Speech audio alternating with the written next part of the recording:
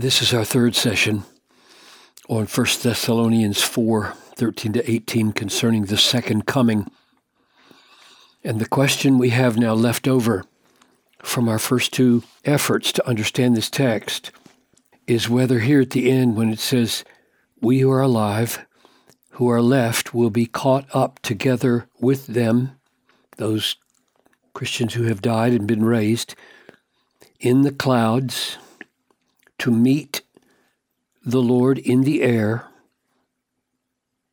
and so we will forever be with the Lord. That's often called the rapture. And I've got no problem with that. Rapture. R-A-P-T-U-R-E.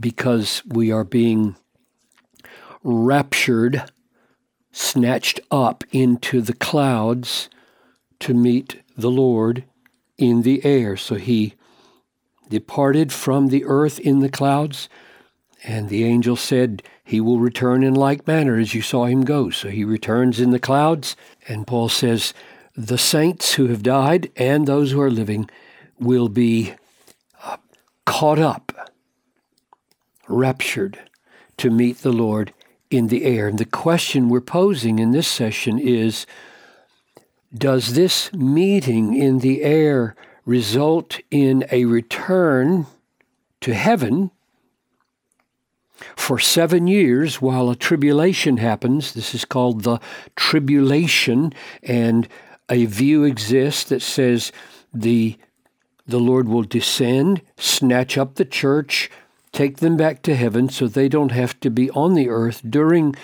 the great tribulation. And then 7 years later, return, a second coming, or let's just say this is called the rapture and this is called the second coming, and there's a distance of 7 years. Or does this mean we are caught up in the clouds to meet the Lord in the air, and then we return, descend with him like a welcoming band while he establishes his throne on the earth? That's the question.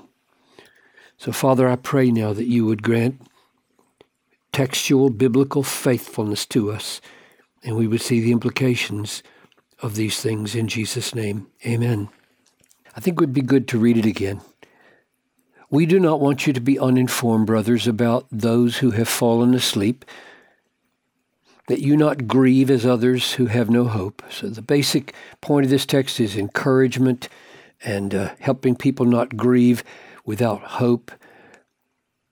For since we believe that Jesus died and rose again, even so, through Jesus, God will bring from the graves, raise up from the graves those who have fallen asleep. For this we declare to you by the word of the Lord, that we who are alive, who are left until the coming of the Lord, will not precede those who have fallen asleep, will not precede them into the welcoming of the Lord as he descends. For the Lord himself will descend from heaven with a cry of command, and with the voice of an archangel, and with the sound of the trumpet of God, and the dead in Christ will rise first, so that they don't miss out on anything. Then we who are alive, who are left, will be caught up together with them. All together, all believers from the past and the present will be caught up together with them in the clouds, to meet for a meeting of the Lord in the air. And so we will always be with the Lord. And let's just make sure we focus right here on the preciousness of this. The disagreements among Christians who believe that we will or won't be snatched and taken back to heaven, or snatched up and then come back to earth, we all agree from this point on, we are with the Lord, which is the capstone of all our hopes. So let's be encouraged and not consider these differences of understanding here about the precise timing of how God establishes his kingdom to be worthy of driving us apart from each other. May it not be. So which is it? I've got several arguments for the fact that this rising to meet the Lord in the air results in his descending and our descending with him for the establishing of his kingdom, rather than taking us out of a tribulation and back to heaven. We will have passed through all troubles when this happens. Here's my reasons. First, let me explain why some people believe that we will be snatched out of the world at this point. I asked a person one time, what's your most important verse to defend that view? And this is the verse he gave me. Because you have kept my word, Jesus says, about the patient endurance, I will keep you from the hour of trial. So that's taken to mean I will snatch you out of the world when the hour of trial and tribulation comes on the world. It's coming on the whole world to test those who dwell on the earth. So we will be taken out of the world while this hour happens. Now my response to that is, keep you from does not necessarily mean escape out of, but rather protection through, so that your faith is preserved, which is the way I would take it. There's nothing decisive here, it seems to me, to say that keep you from the hour of trial means keep you from going through the hour of trial, but rather keep you safe through the hour of trial, from the hour of trial, from the faith-destroying effects of the hour of trial is how I would understand it. But there you see one reason why people would say, no, Christians aren't going to go through that hour of trial. And another argument would be, well, yeah, we go through hours of trial, but not when the wrath of God is being poured out on the world. Well, look at 1 Peter 4:17. It is time for judgment to begin with the household of God. Judgment. This is God's judgment. It begins with the household of God. We should not have the mindset that when God undertakes to judge the world, the house of God escapes that judgment. It's different for us. It's purifying for us while it's punishment for the world.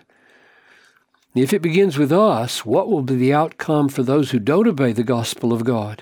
And if the righteous is scarcely saved, what will become of the ungodly and sinner? Therefore, here's the way we're to think about suffering. Let those who suffer according to God's will, if God wills your suffering, entrust their souls to a faithful Creator while doing good. Christians are not promised to be spared from suffering, not even the final sufferings of tribulations at the end of the age.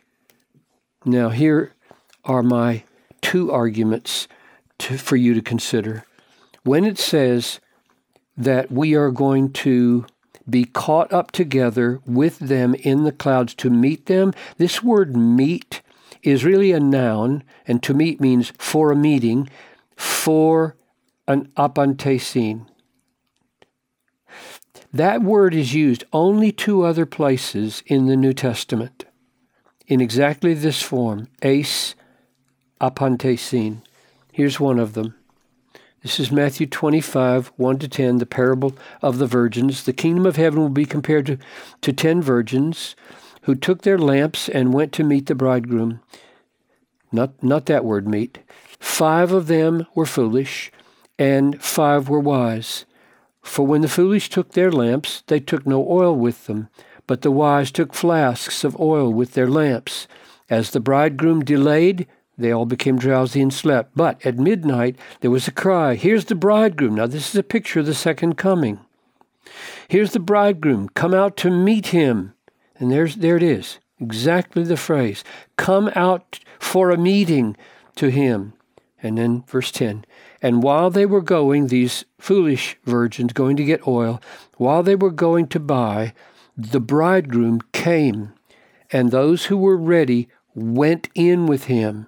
So the picture is the bridegroom is coming. For a meeting, they go out to meet him, and then they turn around and come back with him and welcome him in to the marriage feast. That's the picture, I believe, that we're supposed to have in our mind here.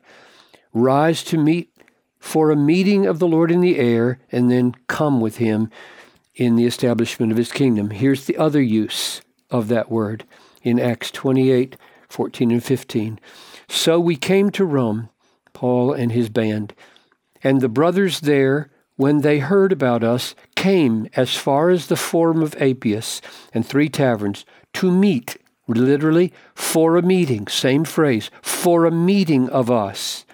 On seeing them, Paul thanked and took good courage, and then they went back into Rome. So they came out to meet him for a meeting, and then he was coming into Rome, they came out to meet him, turned around, and went back in. So the only two other places where this word occurs, it has the meaning of going out to meet someone in order to welcome them back in. That's, I think, the meaning here. And here, I think, is a more decisive argument. Let's go to 2 Thessalonians and see how Paul understands the second coming. God considers it just to repay with affliction those who afflict you. So he's talking about their situation, not a situation after they're taken back to heaven. He's going to afflict those who afflict them and to grant relief to you who are afflicted. So they're living right now and they're being afflicted. How will this relief come to them? When the Lord Jesus is revealed from heaven with his mighty angels in flaming fire. Now, virtually everybody agrees this is not a secret rapture where Christians are snatched back to heaven.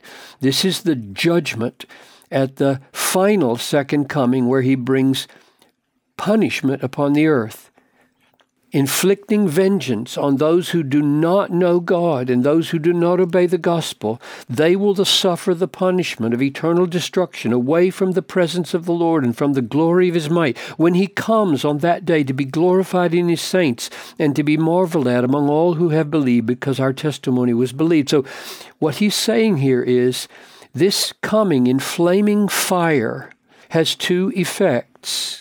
One, he's going to repay with affliction those who afflict you, and he's going to give relief to you who are afflicted. There is no place in this coming for these folks to be taken back to heaven. These folks are on the earth, and they're talking about you who are here right now in Thessalonica, not those people who might get saved in the tribulation later. These are people who are being tormented right now, and he says the Lord Jesus Christ may come, and when he comes, it will mean affliction for those who are afflicting you, and it will mean relief to you. So the best I can see is that there is no reason to believe that the next coming of the Lord Jesus into this world is a snatching of the saints together with those who had died into the clouds to return to heaven, but rather a snatching up together with those who had died to meet the Lord in the air and return with him triumphantly as he establishes his kingdom on the earth. And with that, we are to encourage one another mightily with these words.